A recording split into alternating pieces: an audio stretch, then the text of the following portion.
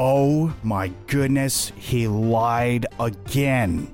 He totally fibbed again. How will y'all ever trust me ever again? This person that you hardly know, because this is only the second time that I have guest hosted this show. We did it again. We are doing another double freaking overtime. And that is absolutely, definitely what we are calling this segment. That is patented at this point. Double freaking overtime. Because this is going to be amazing. So stick that in your Pope and smike it. Whatever that means. It is going to be nuts. So you'll definitely want to stick around for this. So one interview that we really liked was with Mark Dudzik about the U.S. Labor Party effort from the 90s. We felt like that would be a timely interview as we roll into another election season in particular. And then, since Jacob was just on Max's East Palestine fundraiser, we figured reviewing that event would be worthwhile. So with that, we will be replaying an interview with a rail worker, and then some reactions to conservatives doing what they do best, which is trying to co-opt that issue. And then we wrap up the year with a very fun debate on child labor with a totally true, totally real pro-child labor lawyer. So make sure you stick around for that. But first up, our interview with Mark Dudzik about the U.S. Labor Party effort in the 90s. So we've got Mark Dudzik in the Zoom now. Mark Dudzik is chair of the Labor Campaign for Single-Payer Health Care, and he was the national organizer for the U.S. Labor Party that formed in 1996, and that's what he's here to talk to us about today.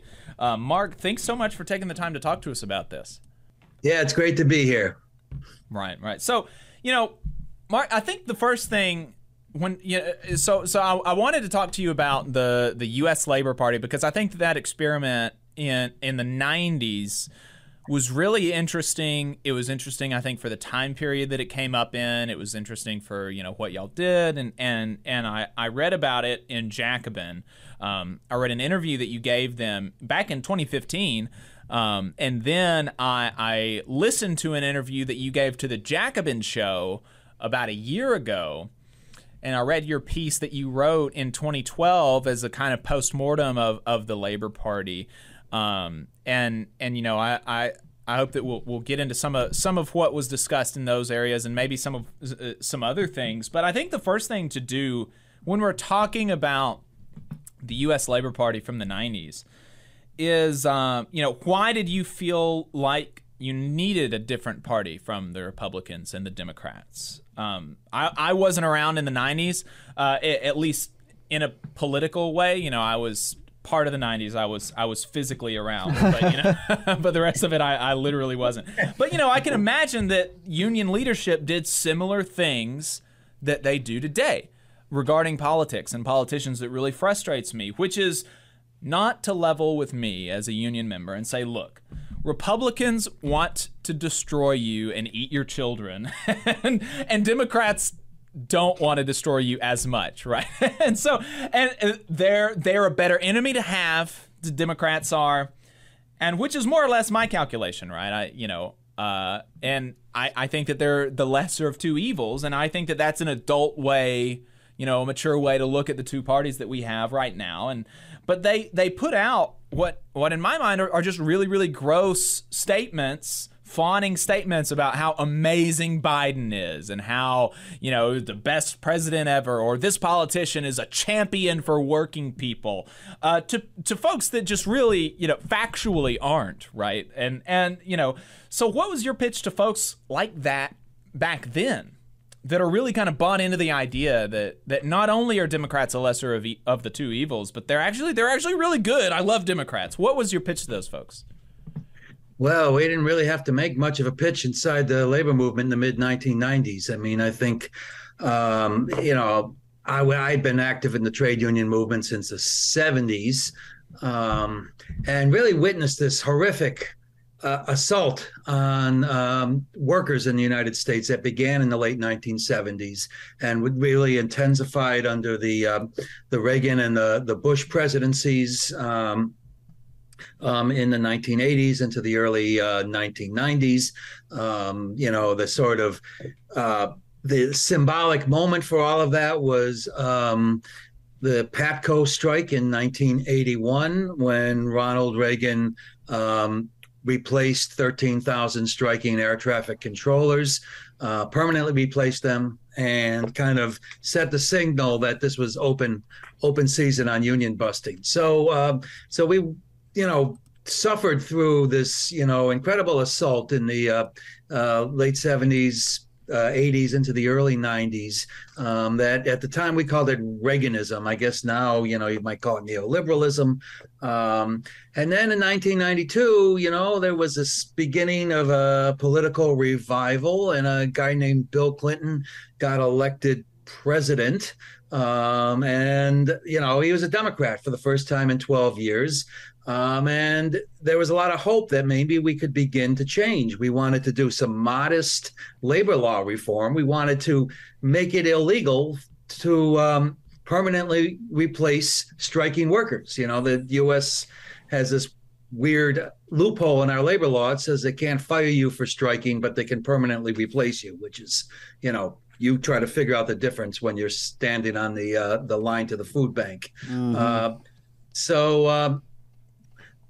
We wanted to reform labor law. We wanted real healthcare reform. We wanted to begin to make progress. So Bill Clinton got elected, but he got elected by, kind of embracing a kinder, gentler version of Reaganism, or a kinder, gentler version of neoliberalism. So instead of, an opening for workers' rights and the ability to organize and to fight back, he put absolutely no political capital into labor law reform. He totally screwed up healthcare reform by embracing a market-based approach to healthcare reform rather than expanding Medicare and public healthcare programs. And then that all fell apart and got attacked by corporate interests. He attacked poor people and scapegoated poor people, went after people who were receiving public assistance programs, and sort of instituted this whole idea of workfare, that you have to work for substandard wages in order to be eligible for any kind of social benefits. And then the capper of all the cappers was that he pushed through the NAFTA agreement, the free trade agreement with Mexico in the mid 90s. This is something that the neoliberals and the Reaganites had been foaming at the mouth for decades, the ability to remove all of the constraints to globalization and be able to move work offshore at a moment's notice with no restrictions in either direction into places where workers had, substandard conditions and no real rights to organize. And that really opened up the floodgates for this period of globalization. And so people in my world were more than ready to break with the Democrats in the 1990s. And, we certainly had the lesser of two evils problems. But, the real question was, how can we achieve this break? How can we do this break without, completely making things worse during the transition? But this was a moment where, it's an extreme disenchantment with the promises of a corporate-controlled Democratic Party, coupled with a period where labor was beginning to wake up again and fighting back and, embracing some new ideas. So that was sort of the moment that gave rise to this Labor Party effort. I think that, when I was reading your piece from 2012, reviewing, your assessment of a sort of rising tide within the labor movement of an increased interest in militancy, and that the formation of the Labor Party coincided with the New Voices slate, or the slate of reformers that was elected to the AFL-CIO executive board in the 90s, and there was some real interest in from what I can tell, and from your recounting of it, in some of these new ideas, or even, to a certain extent, going back to older ideas of militancy and organizing workers, that we're seeing, that is in some ways, it seems analogous to now, that there's, a renewed interest in labor. And so I think that it's important for us to kind of review what happened, because obviously the result of that renewed interest from within labor in the 90s didn't turn the tide for workers in America. And so, how can we learn the lessons from that era to try to make it different this time? And I think that's something that's pretty important to do. And so, what was the and y'all did a lot of work before the founding convention. You didn't just say, we're going to be a labor party, in your article, to assuage the consciences of the politically pure, right? That's not why you didn't want to give people, just give them a choice, right? You wanted the Labor Party to be a real thing, to have a real grounding in the labor movement and in the communities where you were going to be running candidates. And so talk to us about some of that work that y'all did before the founding convention in 96 for, the 5 years or more that y'all were working as the Labor Party advocates.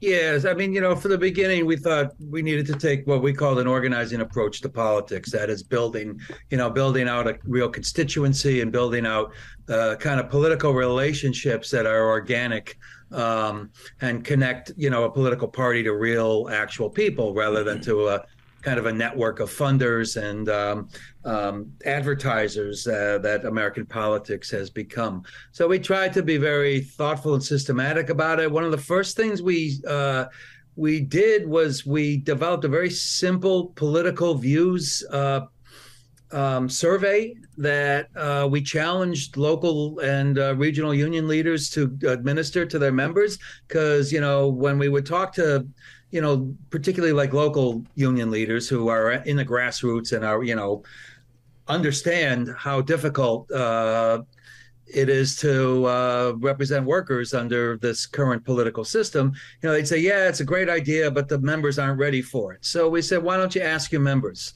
So we developed a survey that asked people what they felt about both political parties and whether they felt it was time to launch a labor party. And, we found out that, everybody from school teachers in Wisconsin to coal miners in Virginia agreed that neither political party represented workers' interests, and that the time had come to begin to explore having a party of our own. So that kind of created some legitimacy to begin to develop momentum for thinking about how we can break with the Democratic Party. The second thing I think that we did that was very important is that we wanted to make sure that the folks who were at the center of this effort, who were, kind of leading this effort, were people who actually represented working class people, that they weren't just a bunch of self-chosen prophets, that they were in the trenches fighting on behalf of working people and were accountable to working people. So, we had convened an early meeting with about 75 or 80 union leaders who represented about 500,000 workers. And, we tried to use that as a basis to begin to talk to people. And then the other thing I think that we did was we developed some really systematic educational materials that were based on a worker-based education model, where participatory education, where people began to understand how corporate power functions in our society and how to effectively organize around it. So we began to develop kind of a common understanding of the problems and a common consensus about where we need to go to solve those problems. And that we did, going through the from the early 1990s, right beyond the actual organization of the Labor Party at the 96 convention.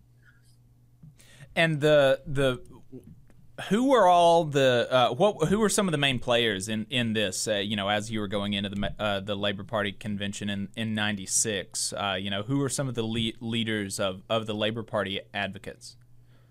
Yeah, so the idea really kind of came out of my union, which was the Oil, Chemical, and Atomic Workers Union, which is now part of the Steel Workers Union. We had just kind of had a lot of internal discussion about this. One of our leaders was a guy named Tony Mazzocchi, who, was kind of a labor visionary. He was probably the person most responsible for the passage of the Occupational Health and Safety Act in 1970 and kind of redefined the struggle for health and safety as a struggle against corporate power, built alliances with the environmental movement. So Tony was a real visionary and had a lot of respect in our union. So he kind of opened up a discussion. He ran for national office on a unity slate in 1988. And one of the planks of that slate was that we would begin to explore the possibility of launching a labor-based political party. So we had a mandate to move forward. We worked with some other unions that had been historically very supportive of these kind of efforts, like the United Electrical Workers, the UE, and the Longshore Union on the West Coast, the ILWU. And then a bunch of other unions began to join in on this. The AFGE, a Federation of Government Employees, Al Gore had, again, this neoliberalism with a human face, had come up with this idea called reinventing government, which was basically, subcontracting out government work and putting a thumb on the backs of government employees. This was supposed to, reignite faith in government, blah, blah, blah. But it was, basically another squeeze on government employees. So they were, outraged about, how both parties had sort of betrayed them. The Union of Railroad Workers, the Brotherhood of Maintenance of Way employees joined up. They had a contract imposed on them by Congress, which, by the way, may be happening real soon again. They had organized, an effective threat to shut down the railroad industry, and Congress basically forced them back to work, with a contract that they legislated on their own backs, Democratic Congress. They joined the fight. Some of the newer unions, the union that became the National Nurses United, at the time it was California Nurses, National Nurses Organizing Committee. They were a vibrant union that had just sort of evolved, into a real vibrant organizing union. And they embraced this group, the Farm Labor Organizing Committee, a group of mostly Latino agricultural workers, joined up with us. So those are the kind of groups that we attracted. And then a lot of, old school industrial unions that had been under the gun, the local leadership and some of the rank and file activists were very much attracted to it. New activists in the Teamsters Union, SEIU, those were the folks that kind of came together.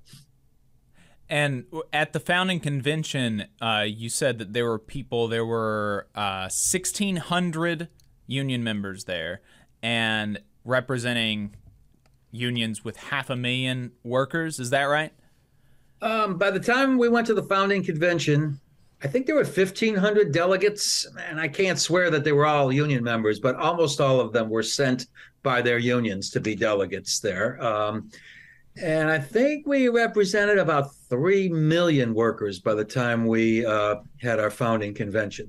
What were some of the things that y'all did at the founding convention? You mentioned that there were speeches, but what were the debates and the resolutions and the platform and all that kind of stuff that came out of that convention? Yeah, well, the main thing was we had to figure out what our national platform would be, and we didn't want to do the sort of laundry list of the left kind of a platform. We wanted to ground it in the sort of concerns and experiences of working people. So we actually had a process for about a year prior to the convention. We went around the country and held hearings and discussions at various union halls about what should be the key planks of our platform. And, it was it came together with a call for economic and social justice.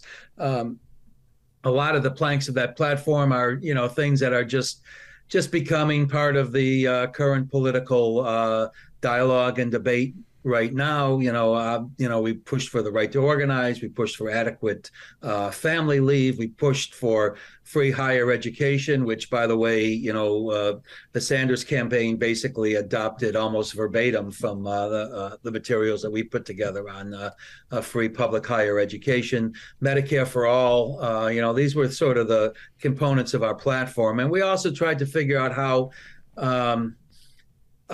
party would begin to function, during this sort of transition period when we didn't have the critical mass yet to do a full break and run Labor Party candidates. So, we developed a beginning of an electoral approach, which sort of tried to figure out what would need to be in place to run effective electoral campaigns that weren't just sort of spoiler campaigns.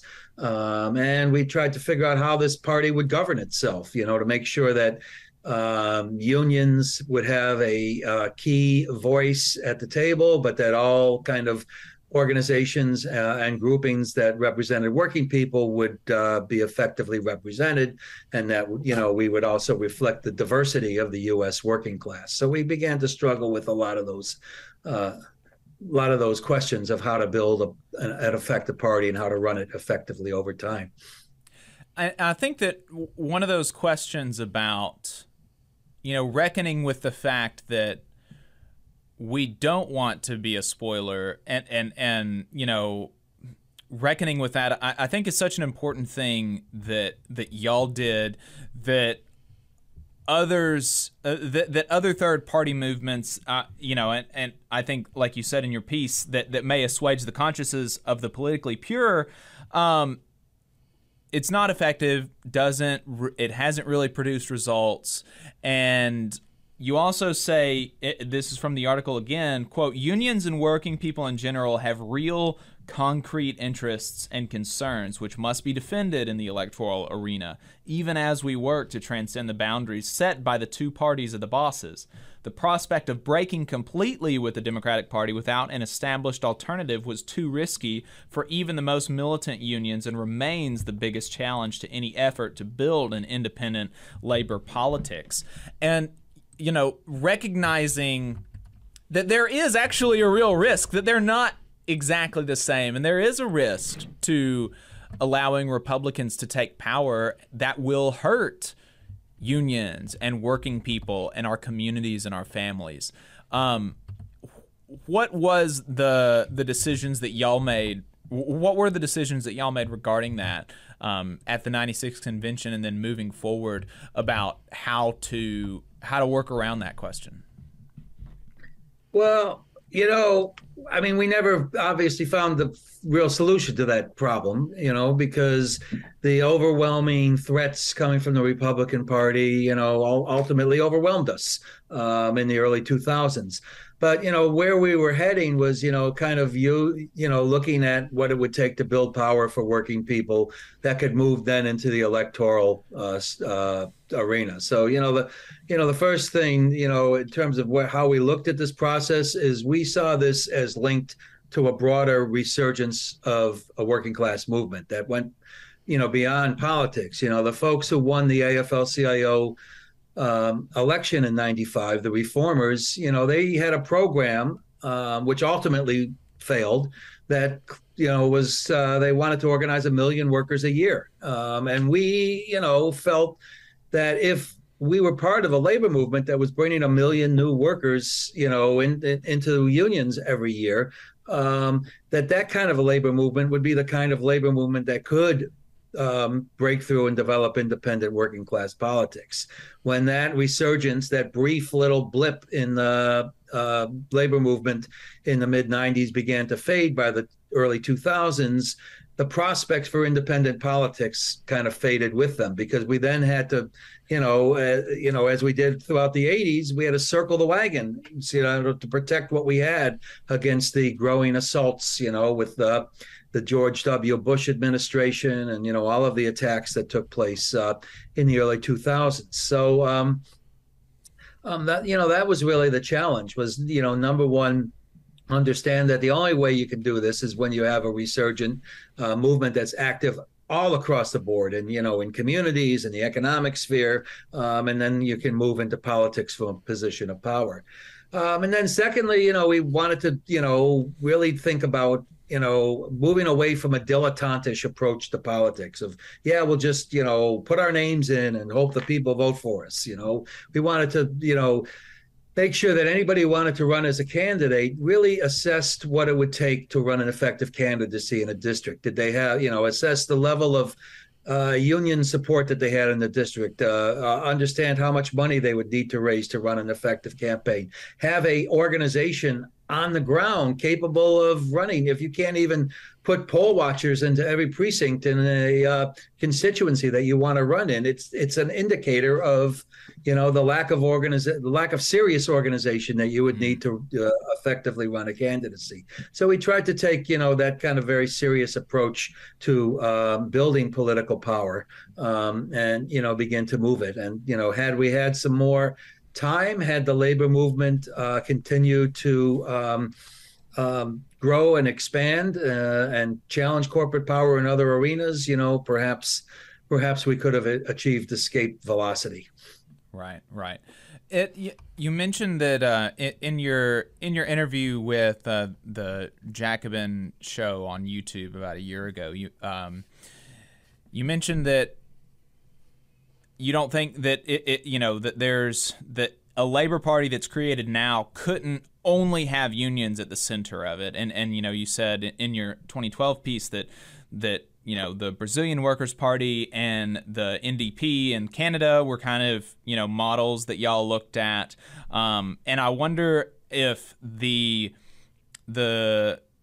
what you said last year about the need to have social movements in addition to unions and worker centers and these other, alternative labor organizations and community organizations represented in a quote-unquote labor party. Were you taking inspiration there from the MAS in Bolivia? Because that seems to be the model that they use there to elect Evo and that group of folks in that party. I wonder if that has played into your understanding of what it would take to have a winning political coalition.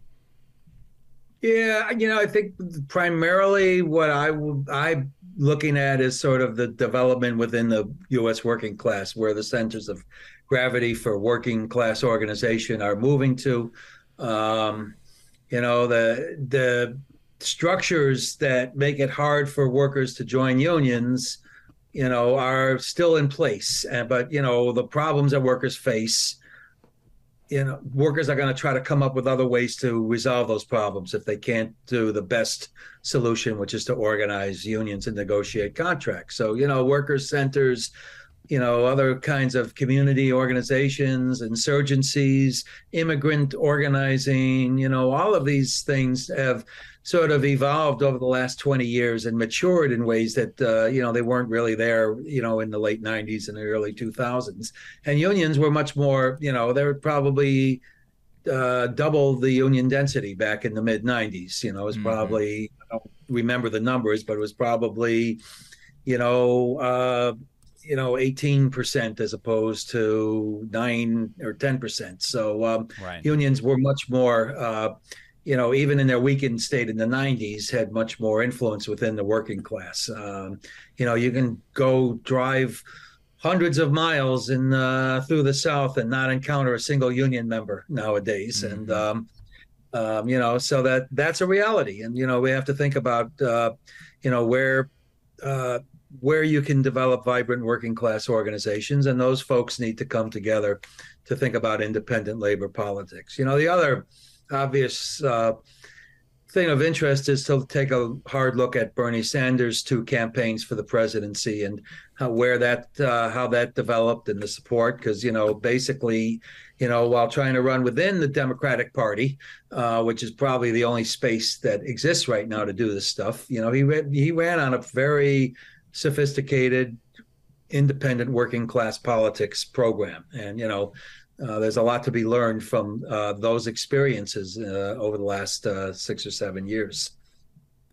Does does the experiences of the last 6 or 7 years with Bernie Sanders running pretty effectively, even though not winning the nomination for the presidency, and DSA electing candidates mostly as Democrats, occasionally as independents, across the country in state legislatures and a few in Congress, does that change your calculation at all about the need for a quote unquote, officially independent party that does break from the Democratic Party? Or do you think that maybe it's just as good to be a parasite on the Democrats and use their ballot line for a sub-independent organization?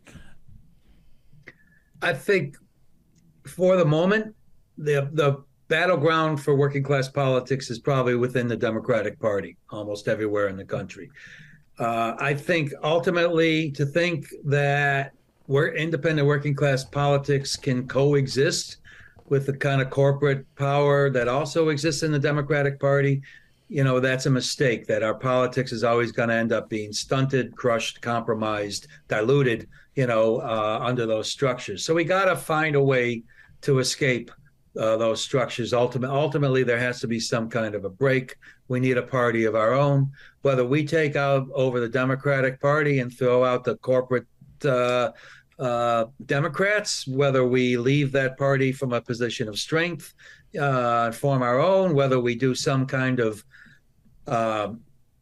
inside-outside approach for some period of time. There's some people like Seth Ackerman at the Jacobin have written some very interesting scenarios around that, thinking about how the legal structures of political parties could be used. I think that will begin to emerge from our own practice as organizers. I don't think that there's a set formula. There's some people who believe that, unless you completely break with the Democratic Party and call your party a workers' party, it's not a real party, blah, blah, blah. I think you have to be really flexible and understand, what is the cutting edge for independent working class politics at the moment that you're trying to organize. Ultimately, workers need a party of their own. It's the only way that we're going to really advance our interests. And that's, it's the big unfinished task of the U.S. working class. And it's why we don't have health care as a right. It's why we have such low union density in this country. It's why we don't have, adequate leave to take care of our families. It's why it's almost illegal for workers to organize in unions. All of these reasons are because we lack the political power that workers in most other advanced countries in the world and in places like Bolivia, have figured out how to do. And we got to figure this out one way or another. And it's a great challenge that, hopefully we can pass on to this new generation of engaged working class activists and leaders who are beginning to come together. What do you think are the biggest lessons to take from the experiment in the 90s and the early 2000s within the labor movement to build a labor party? So a working class party has got to be organically connected to its working class constituency. It cannot be self-proclaimed. Tony Mazzocchi always had the union hall dictum, and he said, if you can't pass an issue through your own union at your local union hall, don't bring it here to the Labor Party to try to pass, and expect us to do something. We have to build this that's organically connected to the needs and the aspirations of the people that we want to organize. I think that's really, that kind of a model for how to build power for working people is got to be central to any party building project. And it's got to be linked to this broader challenge of building a working class movement. And then, I think we just have to be, really analytical about how difficult it is to continue to advance our interests within the structures of the Democratic Party. What happened post Bernie in 2020 was very, very interesting how the party structures came together to kill a lot of these progressive initiatives, But on the other hand, we have a Biden administration that is more responsive to workers' needs than the last two Democratic administrations were. And that's, provides some opportunity for us to maneuver and to build some power. But I think you got to keep your eye on the long-term goal of developing a real independent working class politics and how that moves tactically through all these difficult barriers that the U.S. political system sets up for those kind of challenges. And I think that you said in some of your writing or some of your interviews that the first step to making that happen is really building power kind of on the shop floor, expanding unions, organizing, right? It's not necessarily venturing out into electoral politics before you have that base of power. Yeah, it's generally the case. Although, we're in a difficult time right now, and we have to contend in the electoral arena, or we're going to lose what little that we currently have.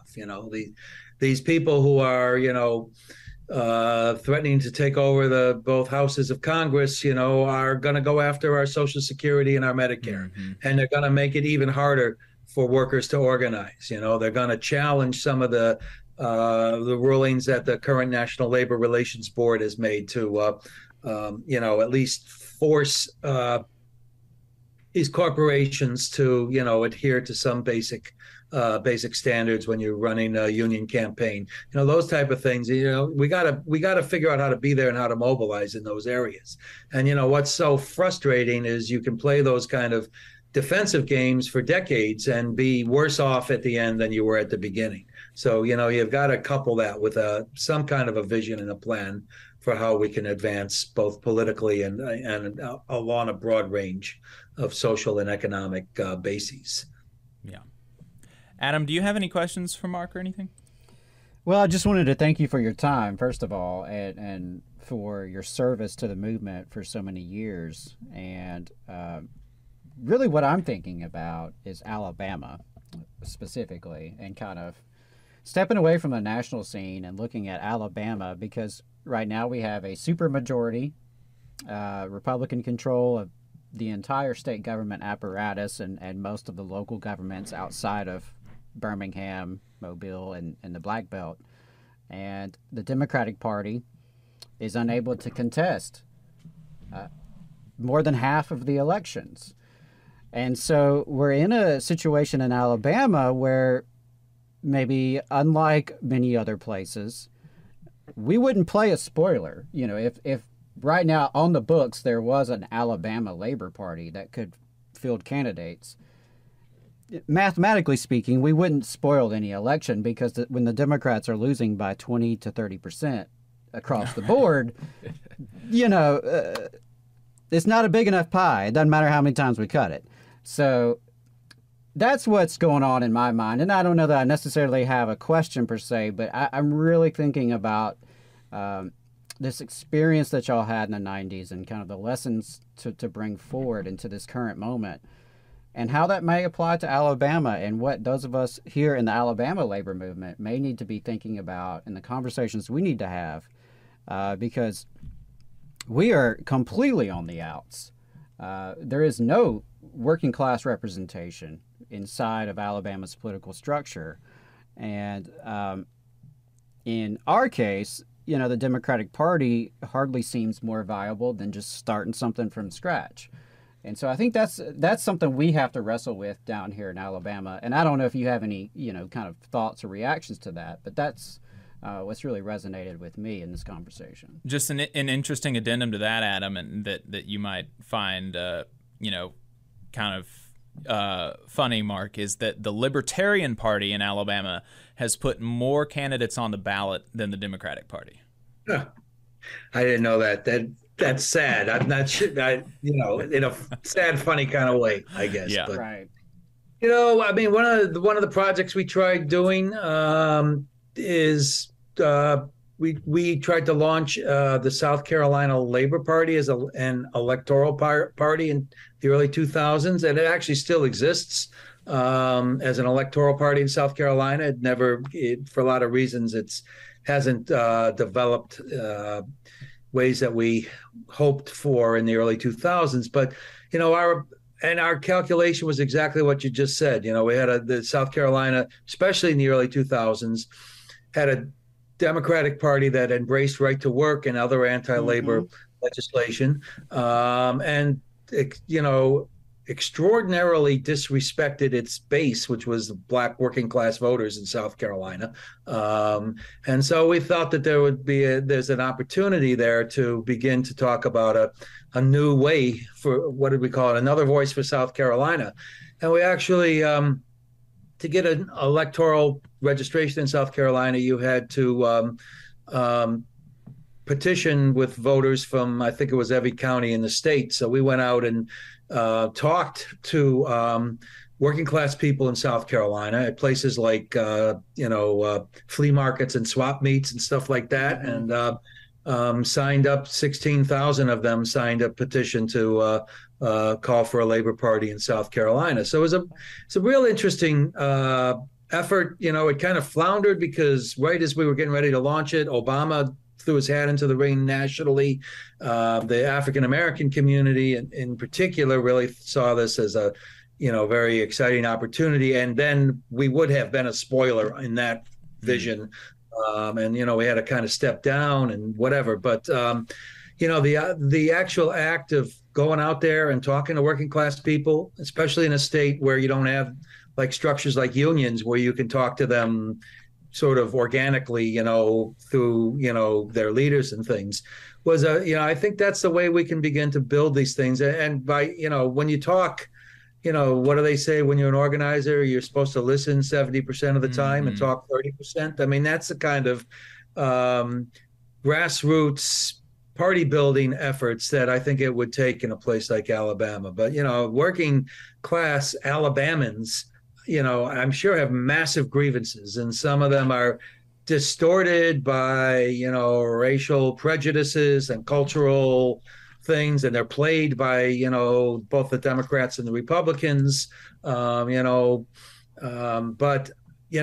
I think if you all thought about how to sit down and have those kind of kitchen table conversations with working class people, you might be able to, over time begin to build a real movement of working class people that could challenge politically in a place like Alabama. And you're right, it is, you're not being a spoiler when the other party can't get close to 20% of what the main party. So, there's not a lot at play there. They're not going to, the national. Or if they're not contesting it at all, you're definitely not a spoiler if there's no Democrat. Right? Yeah, no, that's a huge opportunity, I think, for, in uncontested districts and things, to think about building something and going in there. But, it has to be organic. It has to come from the people. Can't just fly a bunch of folks in and, expect that, the young socialist from New York City is going to have the same appeal in rural Alabama that she has in Brooklyn. So, got to really emerge from the lived experiences of working class people. Well, and I think that if there's something hopeful to kind of leave with, there is a labor movement here, just as there is across the country, that is resurgent, which means new leaders are being formed in the struggle at the workplace and in the broader community. And, who knows?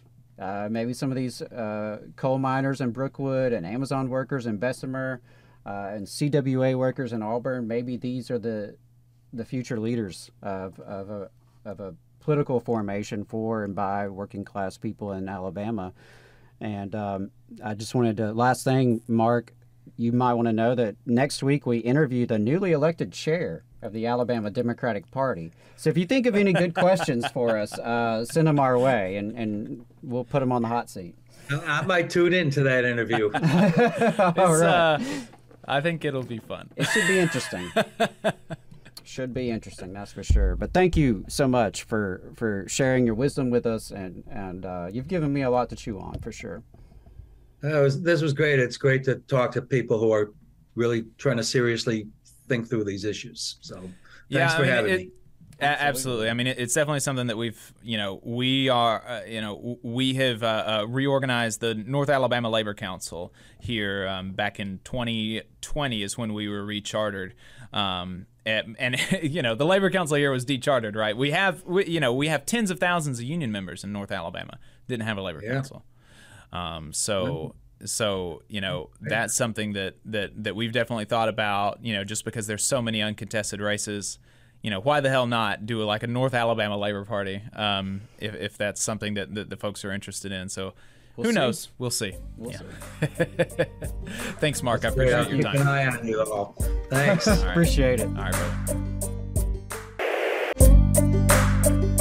Last week, there was a horrible accident in East Palestine, Ohio. To my knowledge, it hasn't yet claimed any lives, which we are very, very thankful for. But it has caused a lot of damage and made an entire community so unsafe that it is illegal for residents to go home, because for residents that are within a certain proximity of the accident to go home, because the chemicals that were on this train are so hazardous. It's made all the more horrible because this was entirely predictable and avoidable. It's so predictable, in fact, that multiple railroaders have predicted that incidents like this will happen on multiple outlets. Working People with Maximilian Alvarez. He talked to a railroader, Jay, who described an incident, a hypothetical incident eerily similar to this one. There was a More Perfect Union video from back in December where a veteran railroader at a protest in D.C. again described a situation eerily similar to this one because they knew what the rail companies were doing to the industry, were doing to regulations, what they were doing to their workers, and they could see what was coming down the tracks. So we wanted to get somebody on to discuss this, and today we're joined by veteran railroader with 40 years in the industry. He is a past local and regional officer for the Brotherhood of Locomotive Engineers and Trainmen, which is a Teamsters affiliate, and he's currently a representative for the Railroad Workers United, an inter-union cross-craft solidarity caucus of railroad workers. Fritz Edler. Fritz, thanks for taking the time to talk to us this morning. Well, thank you for having us on. And appreciate the Valley Labor Report because it's incidents like this and the general problem on the rails that is going to require regular people all across the country to raise these issues because unfortunately, up to this point, railroaders themselves using their vehicles and whatnot have not been able to get enough of a voice. It's all about stakeholdership, representation of railroad workers and the communities that are affected. So thank you very much. And Absolutely. Let's talk about this. Yeah, well, so let's just start off with kind of a description of what's happened. How did this derailment happen? Well, so from what we can tell, and these are evolving matters, of course, from what we can tell at this point, the train, which was made up on the 3rd of February down close to St. Louis, was headed to Conway, Pennsylvania. In the course of the route, it had a few problems, but the critical one was when a car in the middle of the train developed a problem with an axle. And this is a very classic railroad defect that is very dangerous. It's actually the cause of a great many derailments and wrecks. And this basically what happens is, as you can imagine, the axle and wheel are supposed to turn. If things interfere with it turning mechanically, then it can actually create a problem up to and including melting down so that essentially the axle disappears functionally. So at this point, this is what we think is the immediate, what they call the proximate cause. The big problem going forward is not just to find out why it was that was allowed to happen, but what are the root problems that come before that. And that's really the critical thing, because there's a tradition in the Class 1 railroads of, they find the proximate cause, they find some individuals, they punish those individuals, and then they never have to address the policies. Mm-hmm. And it was a concerning amount of time before the public even found out exactly what this train was carrying, right?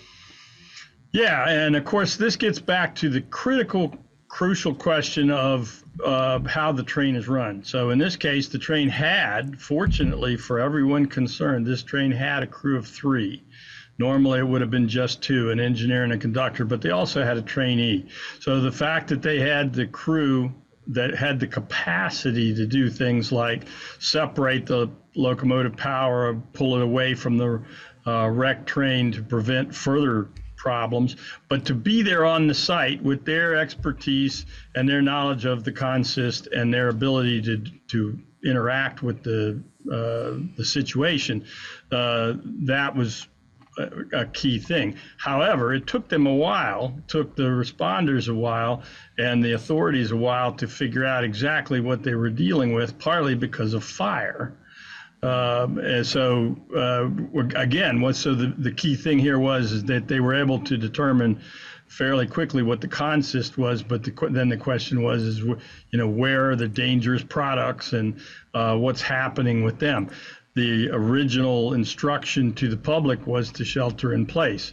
There's a big question about whether that was the best response at the time, but there'll be a thorough investigation by the National Transportation Safety Board that'll report on these things. We just have to keep the pressure on them to make sure that a full public inquiry is made regarding this matter, and that all of the contributing factors, including the trying to avoid scheduled maintenance, the question of why the defect wasn't found earlier, because this is a ridiculous situation that you could actually have a train that has this kind of an axle problem that isn't discovered until the very last minute when it's too late. Right. And this, and this train was carrying, what was it, chlorine? It had various products. 20 of the 150 cars were hazmat cars. 10 of those 20 were involved in the 50 cars that actually came off the rails and tumbled. The critical ones, the ones that are getting the attention, is called vinyl chloride. It's a component in manufacture of plastics. It's a particularly dangerous chemical. And in this case, one of the results was when they finally ended up having to use a small explosive device to release pressure in some of these cars, they actually released byproducts, which were phosgene gas and hydrogen chlorine gas, into the atmosphere. Phosgene gas, for those who don't know, is a World War I trench warfare gas. These are dangerous things. There are things about the way that the train was maintained, the way that the wayside was maintained, the way that the train was blocked. All of these contributed to making the dangers worse than they would have had to have been. And what does that kind of gas do? This actual literal weapon of war. What does that do when people make contact with it? Unfortunately, that's beyond the scope of my expertise. I am hazmat certified, but what you basically do is you have reference materials to determine when you're figuring out, okay, this consist had this and this and this chemicals in it, and in this case, your big problem is fire. In this case, your big problem is air. In this case, it's explosion. In this case, the case we're talking about, the vinyl chloride has many bad aspects. And the real thing I would want to say, people can look up phosgene gas if they want to, but is that one of the things that happens in a hazmat wreck like this is that the intense heat of the fires actually produce brand new chemical components, toxic chemical components that weren't in the consist to start with. it's a chemical process, right? And those new toxic chemicals end up in the water and in the soil, and in some cases they're forever chemicals. This is one of the things we saw in the 2013 wreck in the town of Lac-Mégantic in Canada. So one of the things that the public has to do is they have to make sure that the authorities follow up on all of the byproducts of the disaster, not just the labeled ones on the tanks. Right. And so it's still the case that people within a certain proximity are not allowed to go back home right now. Is Actually, that right? I don't think that's true now. As to my knowledge, they were allowed to return, I want to say, 2 nights ago. Okay. I believe it was 2 nights ago. And of course, there's still monitoring going on, and there have been some reports of detections and things like that, although they assure everyone still that they haven't reached the levels that are concerning. This is air quality we're talking about. So hopefully the monitors will be responsible to make sure that people know if it turns out that this is a problem that requires people to leave their homes again. So, all this sounds bad, but, when I saw yesterday morning that Norfolk Southern said they would give a $25,000 check to the Ohio town where this happened. So, I mean, this is, that's basically. Here's a story about that. So I referred to the Lac-Mégantic wreck from 2013 up in Quebec, which was a terrible event. It's not the same as the circumstances of this one, but in that case, 47 people in that town died immediately, and some more. Afterwards. But the reason I mention it is because one of the first things that happened after that wreck was representatives of unscrupulous law firms started showing up in town and signing people up, for claim processing, liability stuff and everything. So what's going on right now is that the corporation is doing everything that they can to limit their liability and their exposure, shall we say, to response from the public, try to get ahead of it, try to create some legal protections. And that's what this money that you're talking about is part of. Which, let's just, so in case anybody listening on the radio didn't catch that sarcasm, $25,000 for this accident is obviously not enough. There's I think somebody divided that by resident and it would be $50, per resident in this town. So it's obviously, certainly not, and, this shouldn't have happened in the first place, right? But now that it has, that's $25,000 is not enough. But let's talk. From a company that made $12 billion in profits last year is my understanding. And how many, Fritz, do you know off the top of your head, and I should have had this number ready, but do you know off the top of your head how much money they've spent in stock buybacks recently? I actually do not know that figure, but it's a big factor, and it is on all the Class 1s. All the Class 1s that practice are currently practicing the operating, this is across North America, what they call precision scheduled railroading. So, but it's a big number, and what's happening is that instead of spending the money on making a safe railroad, which we know how to do, that's one of the things that's key here, is that the railroaders, and there are people in the industry that know how to do these things safely. They know what needs to be done. They know the science, and they're not allowed to because the corporations are dominated by hedge fund operations that dictate that their big goal is to do stock buybacks.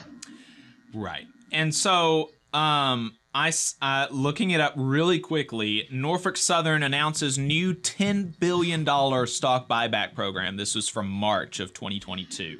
So, and over $2.3 billion in 2018. insane. And so that's just to illustrate they've got money to fix this. And so let's talk about some of the things that they could have done, some of the things that we could do to avoid this. And one of those, Fritz, as I understand, is that this train did not have what are called electronically controlled pneumatic brakes. Can you talk to us about those brakes and some of, Sure enough. Yeah. This is a thing that the industry itself did a lot of the research on and initially started having a favorable approach to. They call them ECP brakes. And then as soon as it started to be discussed that maybe this would be something that would be mandated, they all backed away from it. And now they spend a significant amount of money lobbying and using their power, which is way more than anybody understands, to make sure that they didn't get a regulation requiring ECP brakes. So essentially, the way that all freight and passenger trains in the country run today is an extension of an early 20th century type of braking operation that involves they're pneumatically controlled by compressor on the locomotive, and the signal is carried throughout the train by the air pressure in the brake pipe that determines whether the brakes are on and whether the brakes are off. Now, this was a huge step forward in the early 20th century compared to how things were before. But today we have far better technology, and this is an example. So with ECP braking, the way it works is that there's actually electrically triggered braking devices on each individual car that we have the technology now that we can have each individual car act appropriately in the event of a braking situation. So in this situation, in the situation with this train, without ECP braking, one of the things that happens is because the train parted in the middle at where the original problem with the axle is, causes the brake pipes to part. The brake pipe vents the atmosphere. There's an emergency application of the brakes. So for example, with the derailed cars, what you can see is that the first car that gets its brake applied is the first one where the brake is, and then the one behind it, and the one behind it, and the one behind it, and the one behind it. But what that means is that the heavy weight, and this train was blocked with the heaviest, 40% of its weight was in the last third of the train, is basically running up on a stopping car. So that's what creates a lot of the tumbling and stuff. But with ECP braking, you could actually have braking starting to happen at the rear, which would help to retard that momentum that's causing this jackknifing, tumbling thing. Now, if you look in back of me, the picture that you see right here is a derailment right in the middle of Washington, D.C., where I live. I had come back from Lac-Mégantic, a visit there that related to the 2013 wreck, on the night before May Day of 2016. And we got up that morning. This is what took place right in the middle of downtown DC, and it was essentially a very similar kind of a cause, which was a defect with a wheel axle. And what the point that needs to be made here, so this wreck didn't hurt anybody, etc., but it was just luck that it didn't kill many people. It was only a couple of car lengths away from an apartment building and all of the transportation infrastructure you can see there. And it did have caustic materials that drained into the soil and into the water. So the ECP braking, which was your original point, is one of the ways we can move away from the dynamics of 19th century railroading.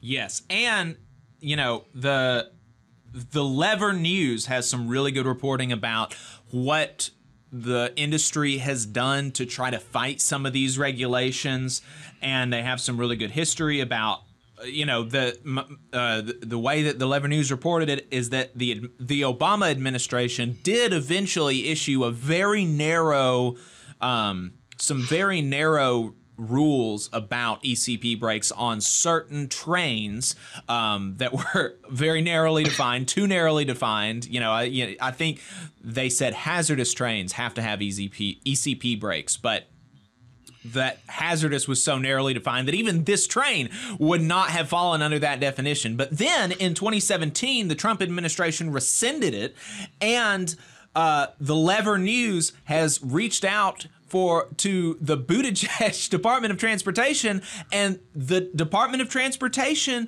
has said they have no plans to reinstate even this narrow safety rule from the Obama era. Yeah, absolutely. And this is a scandal. This is a complete scandal because, as you already pointed out, it's not like they don't have the money. Right. And the science is there. The evidence is overwhelming that this would be a better, safer way. In my career, I ran high-speed trains that had ECP braking. And I can tell you personally, and there are others in the industry and in RWU who have worked equipment that had ECP braking that know that it's a better situation. So this is where our problem is, and it's going to require a public outcry, which is the reason why I hope your listeners will also keep their eyes and ears open about possibilities, opportunities to be able to talk about why we need to change this. What we really need to talk about, though, I mean, the ECP thing is very important, but we need to talk about precision scheduled railroading, and we need to talk about, for example, the labor strife of the fall that centered around the question of scheduling. All those things are part of what happened in Ohio. The other thing is that the railroads, including the Norfolk Southern, got rid of so many inspectors, and after they got rid of those inspectors, then they did everything to get authority to do fewer inspections. So what we know now is that that through the grapevine is that the NS is doing what they always do, which is to go around looking for individuals to blame so that they can then, discipline those individuals and not address the policies that got us to this place. Right. Yeah. Well, the precision scheduled railroading, I mean, the ultimate thing of that is that it's making too few workers work too much. And illustrate for us how it is helpful to, you mentioned that this particular train had 3 people on it, which made it easier for them to respond and try to lessen the damage to the extent that they could, whereas it would have been harder if there were only 2 people. And the train companies now only want to have 1 person on these insanely long trains. And so how is it, I'm just a layman, why is it, asking this kind of rhetorically, why is it that having more people on the train is helpful? Let me make it very simple. If you only have 1 person on the train, the only thing that train can do is go forward or stop. That is it, period, final. So when the corporations say that this is what they're interested in, they're saying to you that out of the thousands and thousands of trains that we send out, that they would like to have them not able to back up, not able to decouple, not able to separate, not able to do any of those things, which leaves, so even for the layperson, you can imagine that if what needed to be done was to back up, or what needed to be done was to uncouple something, that you'd have to have 1 person controlling the locomotive and another person doing the cut lever on the ground, right? But if you have a single person there, there's no way that can be done. So imagine even the millions of more mundane examples, like your community is cut off from emergency services because there's a train across all of the road crossings and they don't have the ability to cut the crossing. They can't, if there's a fire under a car, they can't uncouple stuff and move it away. There's single person crews can't do those things. It's just disrespectful to the public. It is. It's not just that. It's also very, very dangerous. Right. And this has been so. Back in 2015, I was part of some public hearings with the FRA on this question, and community after community, and senators and mayors and people from all across the country are in there testifying about the increasing number of problems that they're having at their crossings and their situations like that. But so far, the overwhelming power of these corporations, and we witnessed an aspect of that in this last round of bargaining, where they were able to get even the national administration to treat the dispute as if there was only one party to it, which were the railroad workers, and that they didn't have any rights to redress. So instead of addressing the cause of the redress, and that's still out there to be resolved.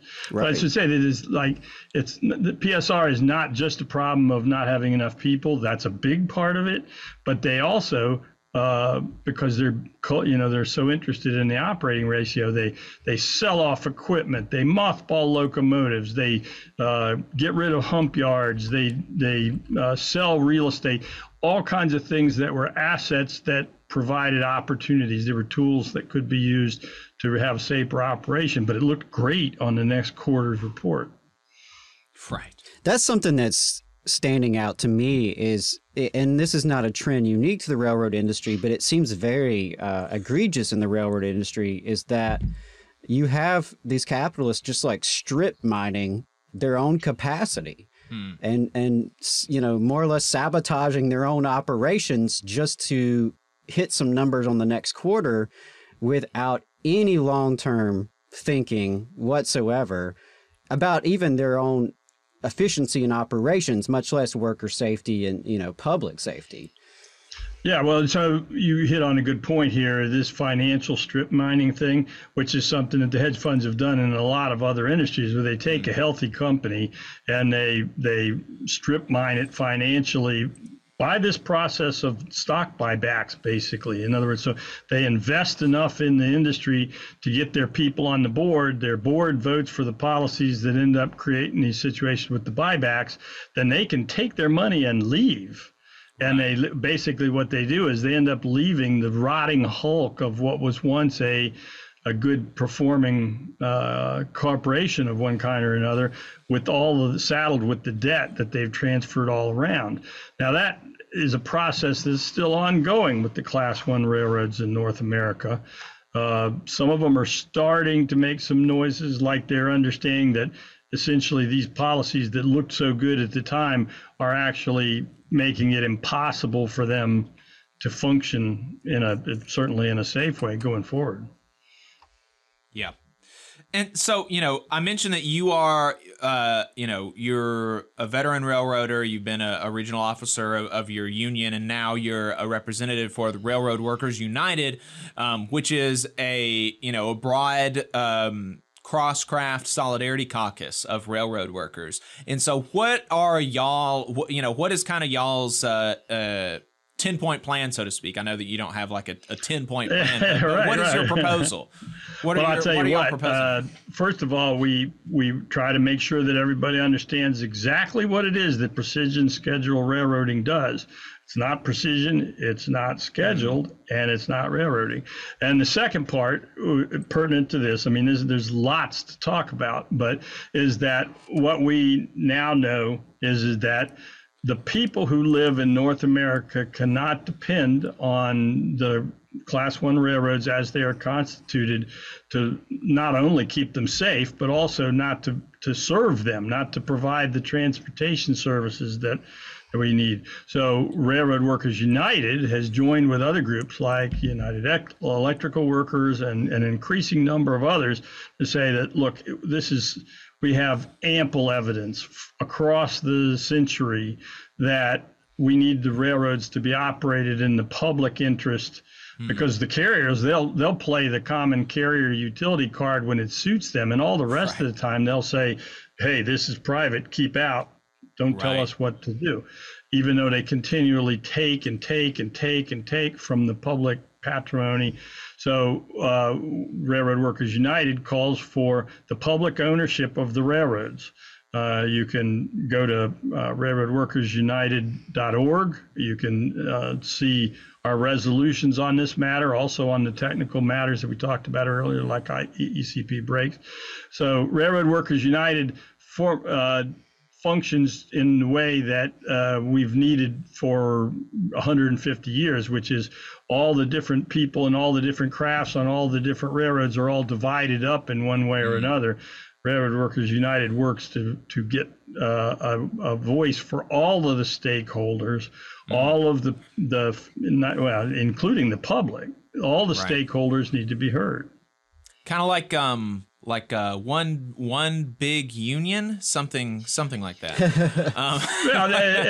Well, we're not. Railroad Workers United is not a union. Right, we're all no. We're almost all, except for the ones that work on short line railroads that aren't organized. We're all members of unions, and we are active in our unions. But what we find is that that's insufficient.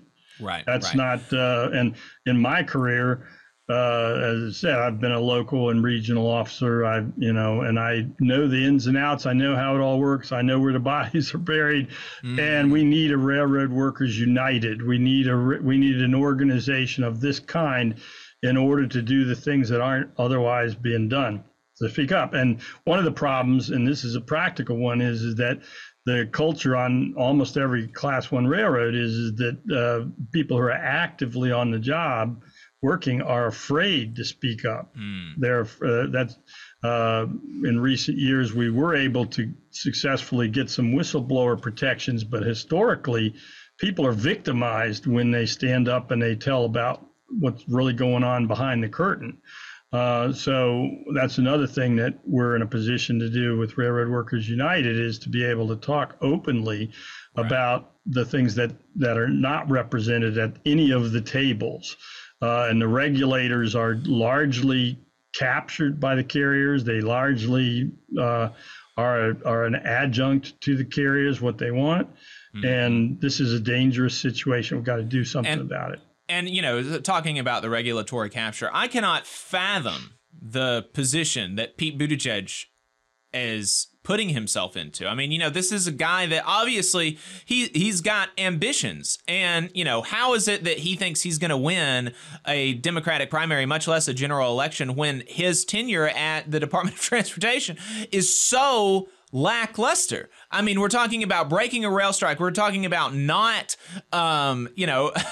not even instituting, after this major accident, a incredibly narrow Obama safety regulation, not even going beyond that, but just reinstituting a narrow. I mean, it's bizarre. But and I also wanted to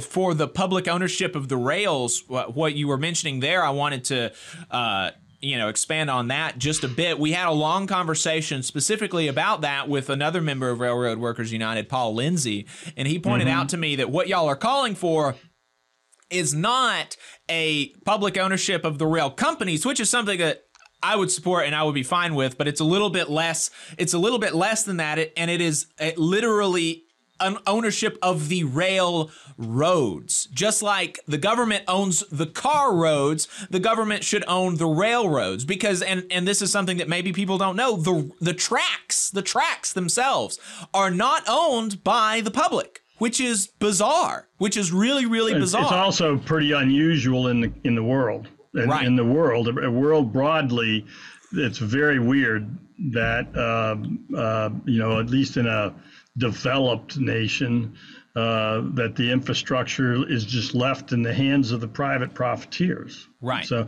now in Railroad Workers United, we're a diverse group. We have a number of different kinds of ideas about exactly what this notion of public control public ownership is. But you've seen our resolution, and what we understand, the most important thing, which is something that people in this country have understood in the past sometimes, like World War I, is that you cannot count on the private boards of directors of the Class I railroads to do the right thing. So if we want the right thing done, we're going to have to take it over. Yeah. Fritz Edler, veteran railroader, member representative of Railroad Workers United. Is there anything else that you think that you wanted to hit on before we let you go? No, I would just say, please, I mean, the reason why this particular accident rose to the level that in public attention it did was because of the toxins and things like that. But as you look at the wreck picture behind me, for example, it wasn't the same way. Do we have to have people die? Do we have to have communities destroyed? Do we have to, in order to be able to stop this, pun accepted, whatever, stop this train, stop this process where the railroads are making, by policy, their properties less safe. They're also making it a place where nobody wants to work. I mean, they admit now that they've gotten rid of too many people, but the problem is it's pretty hard to hire a conductor when you tell them, first of all, you won't have any private life, and not only that, but we're trying to eliminate your job. Right. So they're struggling. One of the people on this particular wreck out in Ohio was a trainee. They're in the process of trying to get those people back because they desperately need them to just provide basic service. But so the railroads are making it a place where nobody's going to want to work, and that it's going to be every single day going forward an accumulated additional risk. Fritz, thank you for taking the time. Thank you so much. Appreciate really it. enjoyed it. Thank you all. Appreciate it. So long. All right, folks. That was Fritz Edler, veteran railroader, former local and regional officer of the Brotherhood of Locomotive Engineer and Trainmen, a Teamsters affiliate, and current representative for the Railroad Workers United, talking about the train derailment in Ohio. Yeah, definitely send my solidarity and love and support to Railroad Workers United. RWU is doing fantastic work. I think Fritz really hit on it, that it's something that's, been long needed to have that kind of cross-craft solidarity, get the members from different unions talking to each other amongst themselves, and then, bringing in the public because we all have a stake here.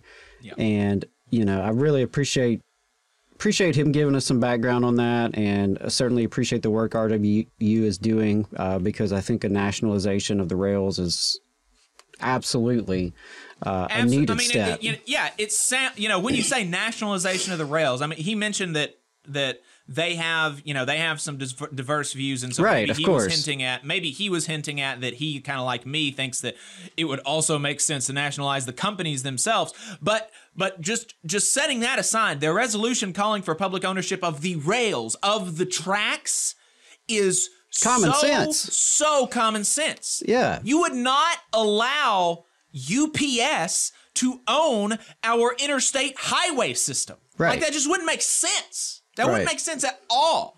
So obviously the rails should be owned and operated by and for the public good. So obvious. Yeah, I mean, because look at what we've seen over the years. We've seen the railroad companies monopolize the railroad industry. They have systemically weakened regulations by lobbying these crooked sellout politicians and bureaucrats. They have reduced their own staff by thousands, people that they need to have safe, efficient operations. They've deferred maintenance and capital investments, all while engaging in these massive stock buybacks. Right. They've worked with the Biden admin and both parties in Congress to prevent their own workers from engaging in their legal right to strike, their human right to strike.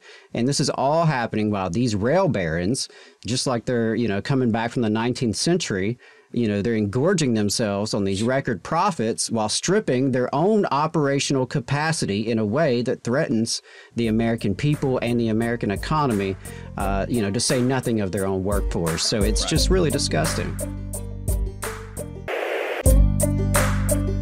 So speaking of the Gilded Era and rail barons. We talked last week to a rail worker about this train derailment in Ohio. And since that came out, there have been like a dozen or more derailments, like since that happened 15 days ago or something. Like, it's just every day there's like, oh, there's a new derailment. This one didn't have any toxic chemicals, but wow, that's weird that there's another derailment. And look, this one did have toxic chemicals. There was one that had toxic chemicals like in Texas or something, right? Not to the extent of the Ohio one, but still like, wow, that's weird. And then just yesterday, it started being circulating that like, oh, this actually happens all the damn time. This is actually a super common occurrence, trains derailing, that there were, what was it that you said, Adam, 1,700 last year? I believe actually it's a 1,700 a year. Like that's, I believe that's like the common thing. The average is roughly that's 1,700 wild. accidents per year. That's totally wild. And, so of course, and you know, national media, totally silent on it, more or less. And conservative media was silent on it for about the first week and a half. And they've hooked on to a couple of stories that they think that they can go with to try to protect the bosses from, you know, from being held accountable for this. Yeah, I mean, it's one of those, like, do you want to get attention for it? Because sometimes it's better that issues don't even get covered by some of this media, because it's like, do you want ignorance or do you want misinformation? Right. Yeah, false consciousness or something. Yeah, so let's see what Tim Pool is saying about this derailment. All right, let me get this guy lined up here. Moore County, North Carolina in early December, damaging equipment in what local authorities called a targeted attack that cut off power to more than 45,000 people. So how is it that we are suggesting it is accidental? We have right here direct statements in the press. Extremist groups did attack our power grid. What about the train? Remember when It's Going Down, the far left extremist website, gave instructions on how to derail trains? And now trains are derailing and they're full of chemicals and they're exploding. I missed that memo. Yeah, I don't know. Trains derail, man. Yeah, you don't know. They really do. Correct. So what can be said? Is it a network of terrorists that are attacking our grid? It may be. Maybe. But what can you do with this information? Here's the good part. Whether or not it's true is not what matters. Though it does play a role. If it's true that there is a network of extremists sabotaging U.S. infrastructure, then, oh boy. I would argue that you should increase the amount of guns. Now, is there a network of lizard people intentionally causing train accidents just to make Norfolk Southern look bad? Is it possible? It doesn't matter if it's true or not. But you need more guns. Could you imagine? That's the... For $29.99 per month, I have an annual subscription, you know, $29.99 per month or annual subscription of $500, and you could get the answers to those questions. There's a resolution. The resolution to the issue of trains derailing because of bad brakes and outdated infrastructure. And deregulation for 6 decades within the transportation industry. How do you fix that, Tim Pool, Mr. Tim Pool? Well, buy a gun. Buy a gun. That's his answer. Buy a gun. Buy a gun. Which is, you know, like, I don't care. Buy a gun. Buy a gun. You know, I don't care. It doesn't matter to me, but that's like not the solution to this story. No, it's not. And this guy in particular, I really hate the way he spreads a lot of misinformation about anti-fascist and pretending as if there's this like shadowy cabal of terroristically inclined leftists out there just committing all sorts of violence and mischief and sabotage. And I mean, it's it's just disgusting because there are people out there who actually listen to this guy and take him seriously. And, there are people who probably walk away from his stuff thinking there really are like commies under the bed. Right. Like they're out there, and that just, talk about evil. That's evil because this crazy. Motherfucker knows he's lying to people. He knows he's bullshitting people and getting money off of it and confusing people and getting people riled up over bullshit. And it just, I don't know. Funny thing is, in the Majority Report covered this other clip, and maybe I should have pulled the other clip, but I didn't want to exactly cape a lot of what they covered. But there was another clip where he talked it was literally the same day. He was wearing the same clothes, the same beanie, the same story, but his conclusion was, actually, there's like 1,700 trains that derail every year. Maybe people are just making too big of a fuss about this. People are losing their minds because of the media. This isn't Chernobyl. The same day. Oh my God! Same So, day. Yeah, the media is making a big deal out of this. But oh, by the way, it could be it could also be a domestic terrorist network. In which case, you need to arm up immediately. No, not in which case you need to arm up. Whether or not it's true, you need to arm up. Right. Yeah. Oh my God. Infinite Content says yes. There's a network of extremists in the U.S. causing derailments. They're called corporate rail owners. Indeed. So that's how, those are kind of the dual tracks that Tim Pool was taking. Charlie Kirk is more following Tucker Carlson's example. I didn't pull a clip from Tucker Carlson, but he went basically with this shtick too. So let's take a look at what Charlie Kirk is saying about the train derailment. Oh God. Not a single member of the Biden regime would dare to go to this portion of Ohio and breathe in the air because they know it's dangerous. They know that it is actively poisoning the citizens of Eastern Ohio. So why is it that they kind of shrug their shoulders? Yeah, let me see if I can pause it. And they say, okay, whatever. It's very simple. It's because the war on white people continues. Why would you care for the white working class voters? Well, I was going to stop and say, like, okay, look, see here, this is a real issue. Right, yeah. He opens up trying to, garner sympathy and portray himself as sympathetic to the people in this area who are legitimately being poisoned and dealing with inadequate government response. And then let's pull it back and pull it back a little bit. Sure. Like 15 seconds, and let's play that again.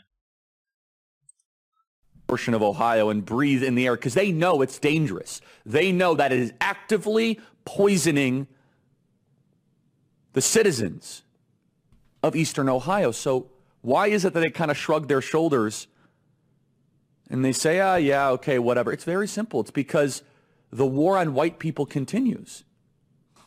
Why would you care for the white working class voters in Eastern Ohio? You haven't cared about them in other reasons or other portions, and I will prove it to you. If this train derailment happened in downtown Atlanta, in the densely populated black neighborhoods, this would be the #1 news story. It would be Flint water crisis 2.0. There would be clamoring and activism and talks for reparations. Okay, I'm going to stop there. Flint water crisis. It's still not fixed! Like, what the hell? I mean, does anyone think that, like, that was a benefit for Democrats? I mean,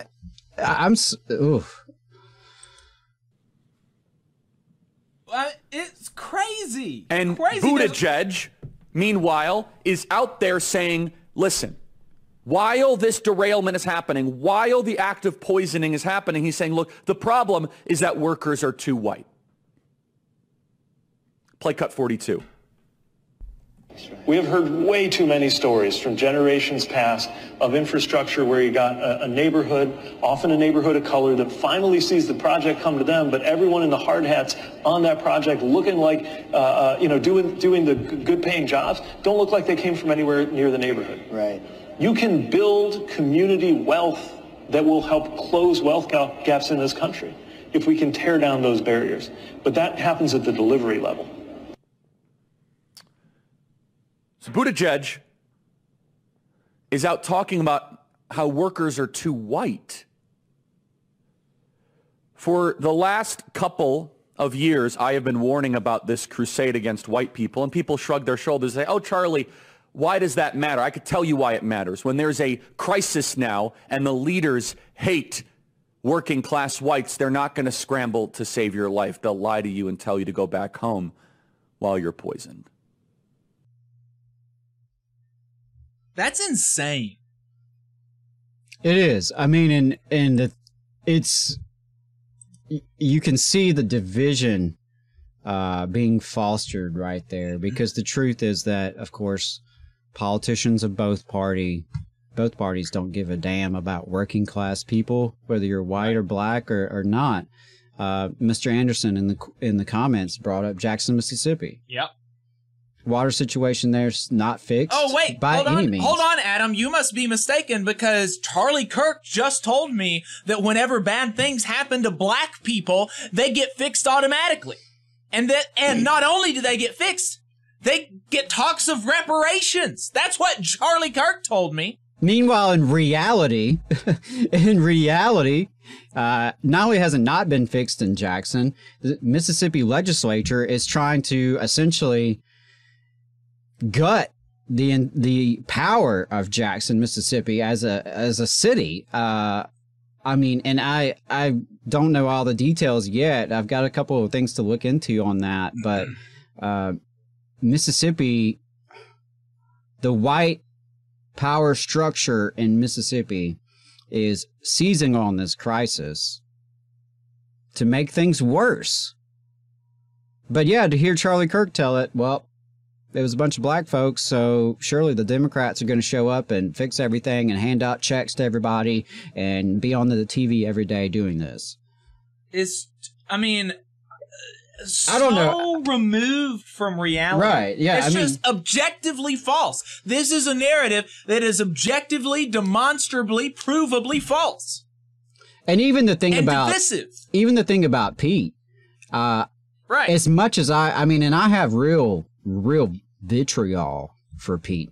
I mean, there are things about that man that just disgust me. Mm-hmm. But that was definitely a disingenuous interpretation of his comments.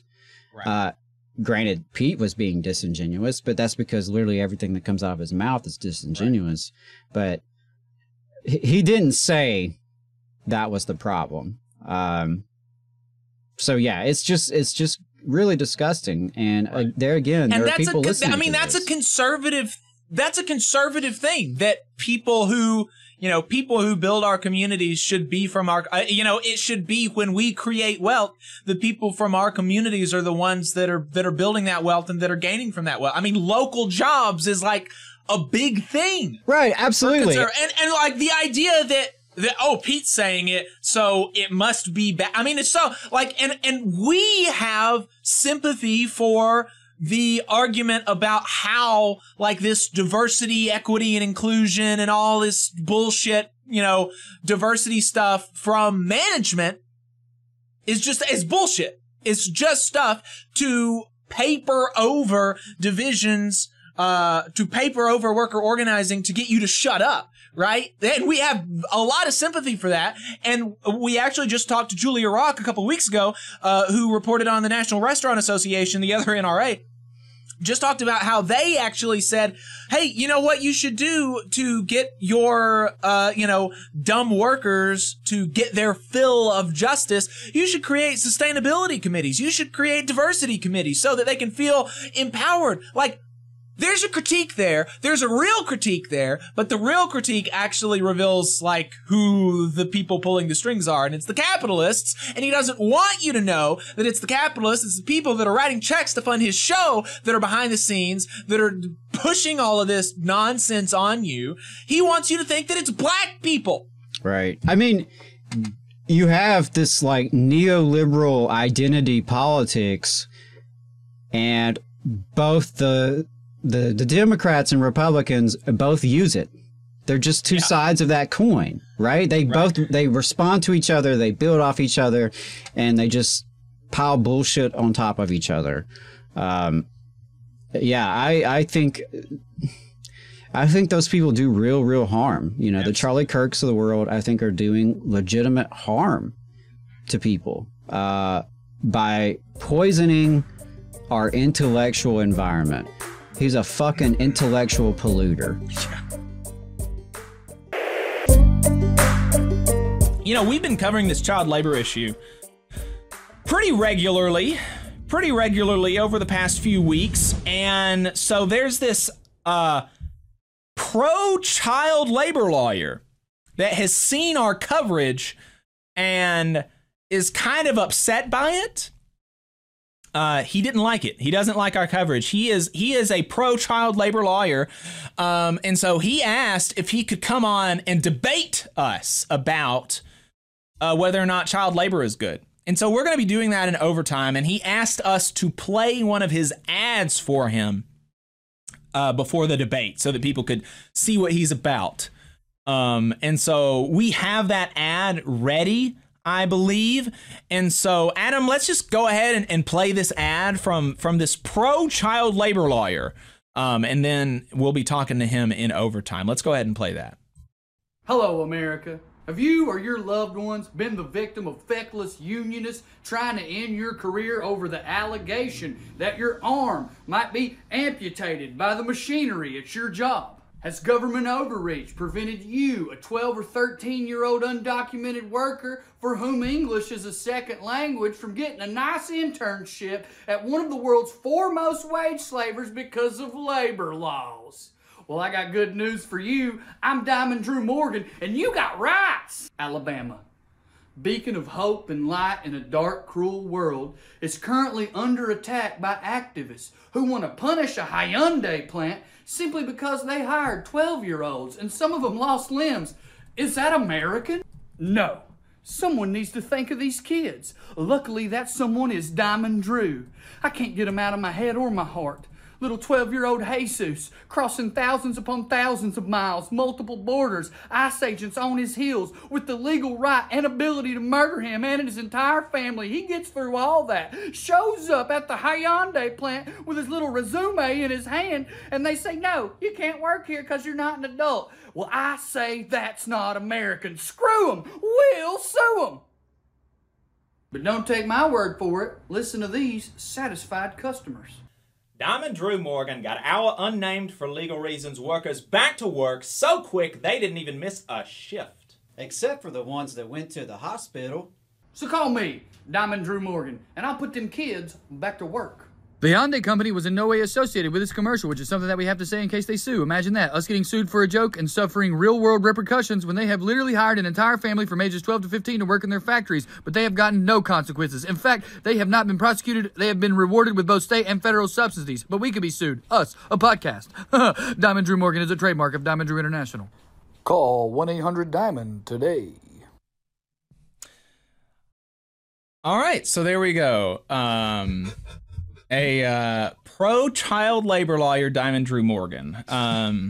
That's so we're doing it like 1876 style. Yeah, gonna be asking him why he supports child labor. I will say that one of his customers was a very attractive young man. Kind of weird that he's like an executive at Hyundai, and then presumably he's paying this Diamond Drew guy to be his, I don't even understand how this works exactly, but we're gonna be talking to him. We have on the line Diamond Drew Morgan, the pro-child labor lawyer. Diamond Drew, Are you there? I'm here. How y'all doing? Hey, yeah, I'm doing good. If not, just a little bit skeeved out by that commercial. That was, that some of those things that you were that's not like a very common thing for people to be proud of. I'm kind of surprised that you put that out as your, forward facing thing instead of like secret memos to bosses. Let me ask you something. Your name's Jacob, right? This Yes. is the Valley Labor Report. Yes. You're pro-labor. Yes. The working man. Yes. But not the working boy. Seems a little hypocritical to me. You're trying to put me out of a job. You're trying to put these 13, 14, 15, 16-year-olds out of a job. Now, what is it about you that makes you think you're so much better than them, that you deserve all of the opportunities America provides and they do not?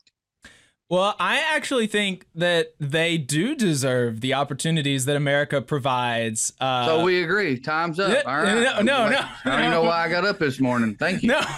No. Because I didn't work when I was their age. I went to school. Well, that might be part of the problem. We can kind of tell by your outfit and your general demeanor that you weren't instilled in the values of being a good American. But what's your point with that? You didn't work and what? You turned out okay? Okay. Yeah. Well, my dad used to tie me to a fence and make me do chores with my blindfolds on. I turned out okay. Don't mean he should have done that. I'm not totally convinced that you did turn out okay, Diamond Drew. But like we're already jumping headfirst into this me on the facts. Here we go with personal attacks. Yeah, Ooh, right. We're on it today. Well, before we jump headfirst into this child labor stuff, I did want to hit something quick because it's not totally related, but I did have a question.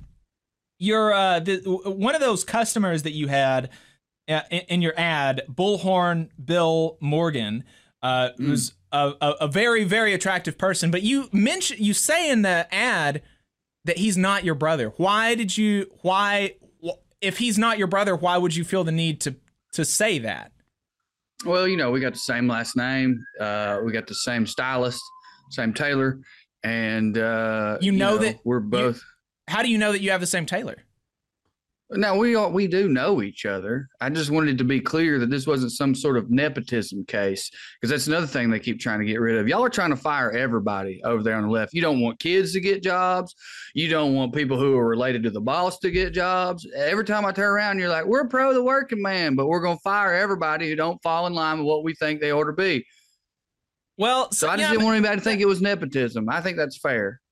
Well, and I'm not totally convinced that it's not nepotism, because it's kind of surprising to me that what company does Bullhorn work for? Hyundai. It's kind of surprising to me that this international company would hire you, because I'm not totally sure that you've got like a really good understanding of the law from your ad. Well, that's very offensive. First of all, I have a great understanding of the law. I studied it for many years at the American Samoa University Law School online. And I feel like you saying that, again, you couldn't beat me on the facts. So here come the personal attacks. Now you're trying to attack my resume, which is impeccable, by the way. It's always the same with you folks. Like I said, you want to get rid of the working man. Someone comes on your program, you don't treat them with any respect. You're clearly not doing your background research.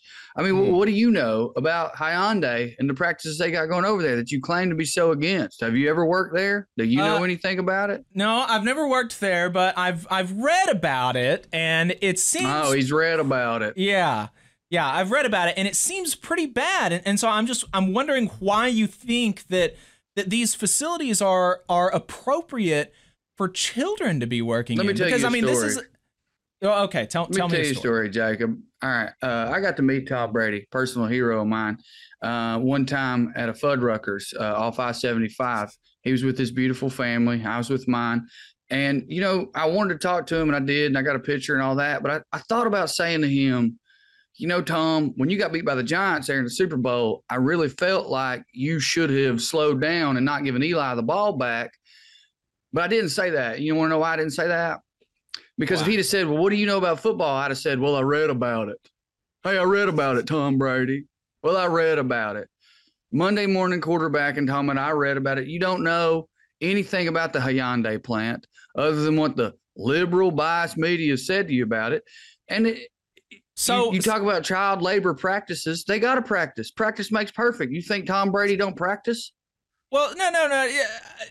But we don't want to be perfect in child labor because we want children to be learning things as opposed to working in these dangerous facilities. I mean, are you saying that it's just not true that this facility was fined $50,000 for amputation hazards? I'm saying that that's unfair and goes against the American way. You just hit the nail on the head. Sometimes, I swear to God, even though y'all all dress like you're in a 90s music video, sometimes y'all back your way into a point. You just made a good point accidentally. It's about education. These kids are learning how to be workers in our American system. They'll learn to go to work 40 hours a week, maybe 60 if we can change that unfair law, and be a good part of the American dream. Because my dream is for things to work the way they ought to. And part of that is somebody's got to make stuff in America. And if it ain't going to be me, then it should be the 14-year-olds who are poor. Well, but pretty simple. Yeah, no, I don't think it is. I think that they should be in school instead of working in these. I mean, there are stories out there about 13-year-olds being killed on the job. Well, I don't believe any of them personally. I've never seen anything that I would say constitutes proof on the death of them. As far as them being in school, they are in school.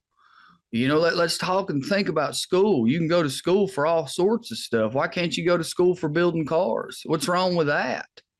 Well, they have trade school, but you're not actually there. They can just do that when they get to be 16 and actually learn instead of working in these dangerous facilities.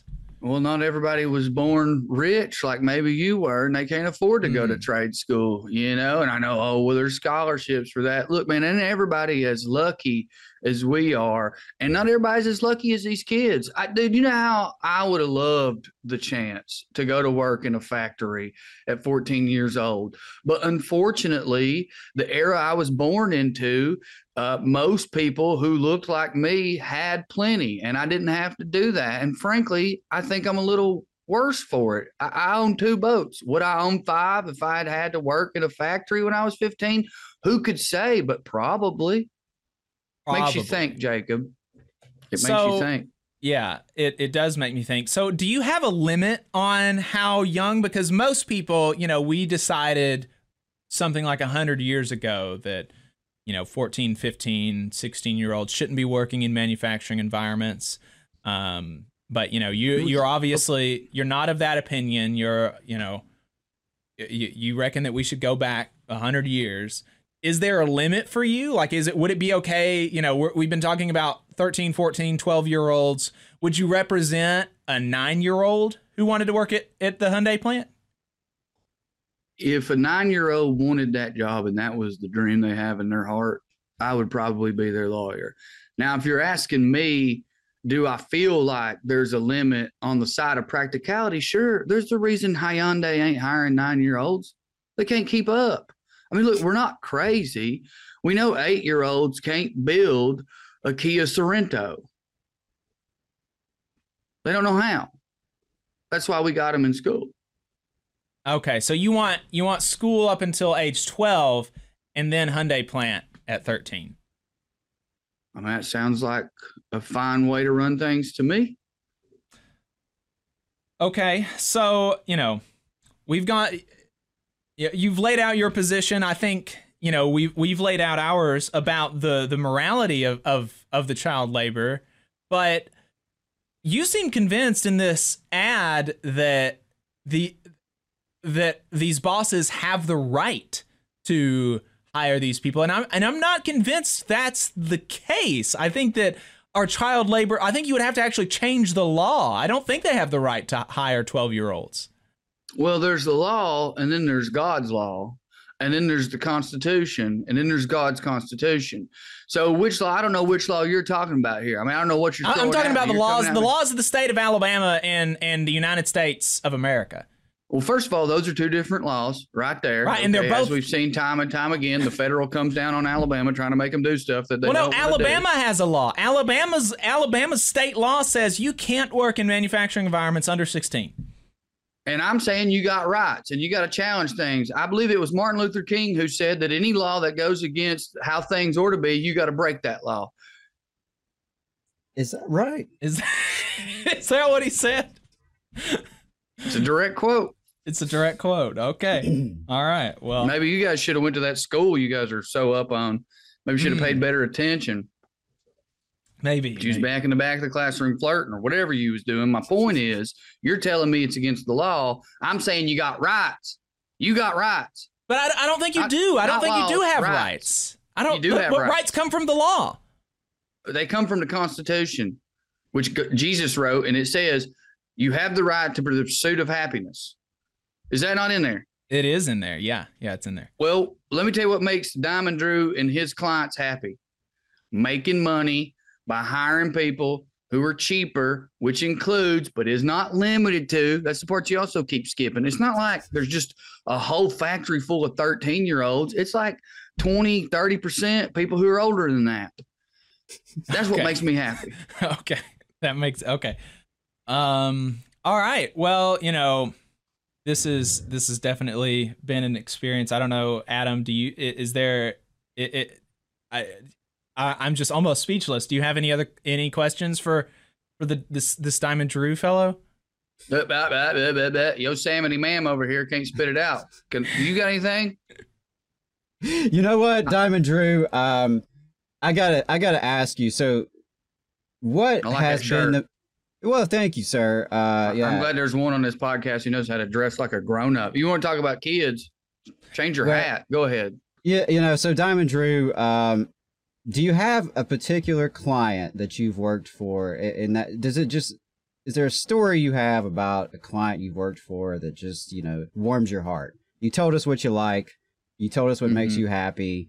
Do you have is there a particular client? I mean, because it boggles my mind to think there are people who think child labor is okay in the year 2023. You're saying it's cool. You're saying it's good. You're saying you have clients who come to you and want to pursue this. So yes, have you actually had someone? I'm not allowed to say names. We'll change the names to protect the innocent, innocent victims of American tyranny. I had a client that came to me one time. It was a car manufacturer from, we'll say, an Asian country who had a factory in allegedly Alabama, and they had someone who wanted to work there for them. We'll call his name Oscar. And Oscar was 14 years old, came to this country by himself. The things that he had to go through to get here, to live his American dream, you couldn't imagine what he had to overcome. And he gets here, and his whole goal is to make money to send back home to his family. And I'll never forget what this 14-year-old said to me. Looked me right in my eyes. Said, Mr. Diamond Drew, I would give an arm and a leg to help my family. I said, buddy, I guarantee you with my help, that's exactly what you're going to do. And then years later, he did. He lost an arm, and we got a little settlement out of that. Not to mention that he worked for 5 years, sent that money back home, brought 2 of his brothers over. They also went to work for Hyundai. Cut that part. That's not who it was. And now they all got sent back home because they got caught by ICE, and the government took the house that they built, that they had paid for full price in Alabama, and I got some of that money too. And they're back home, and, they've got a little bit of a nest egg that they can have back there because they got to live the American dream for, a decade? Who gets that? You know what I mean? Who gets a decade of their dream? Not most people. I tell you that right now. Diamond Drew, I find it disgusting. I can't believe it. Me too. American tyranny is gross. I can't believe that. And I just got to ask, so what if we had a society where immigrants and refugees could go to school, live a decent life, have housing, healthcare, a safe life, and they didn't have to engage in child labor? What about that? Like, have you ever thought about what America could be like without requiring child labor? It sounds to me like you're talking about a free ride. Oh, And, you know, I've got to be honest with you, in times of weakness, I have wondered what it would be like for people not to have to work as hard as I have.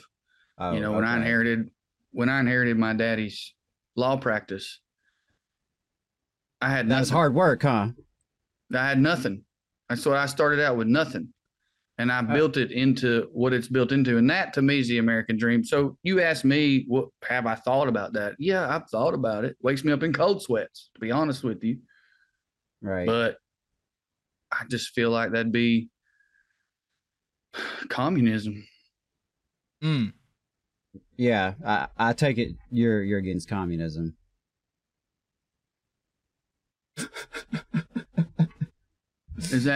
Was that some kind I of mean, joke? I was just asking. I'm just curious. I mean, you're telling me you're also for child labor. I don't know what you're for, what you're against, you know. I'm for freedom, okay?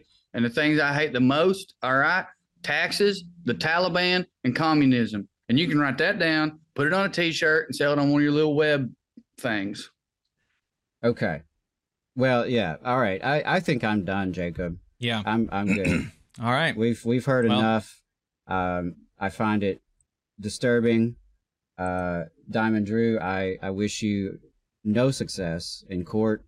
I hope all of your lawsuits and frivolous challenges fail. And I hope your clients, your corporate clients, rot in hell. So there you go, Diamond Drew. Well, I'm going to go ahead and say thanks for having me on, fellas. In spite of that, you're welcome. In spite of that cold send-off, I mean, y'all know harm in my heart. I want you to know I've been an underdog my whole life. You know, I remember getting picked on at the country club by people like you. And I don't think it was people like us. I think they were probably pretty. True. They were probably pretty That's different true. if they were at the country club. That's true. You guys look like you got sickle cell anemia or something. But I'm saying that I'm an underdog, and hearing things like that don't bother me. I can't be bullied. That's why I went to law school. Okay, and Dad made me, and I can't be bullied. But I do thank you. Okay, I'll be praying for y'all. Please do. Please do. All right. Thanks, Well, Diamond Bless Drew. America. Okay. Yeah. All right. Thanks for Thanks for everything. everything. Whatever that was. Thanks for whatever that was.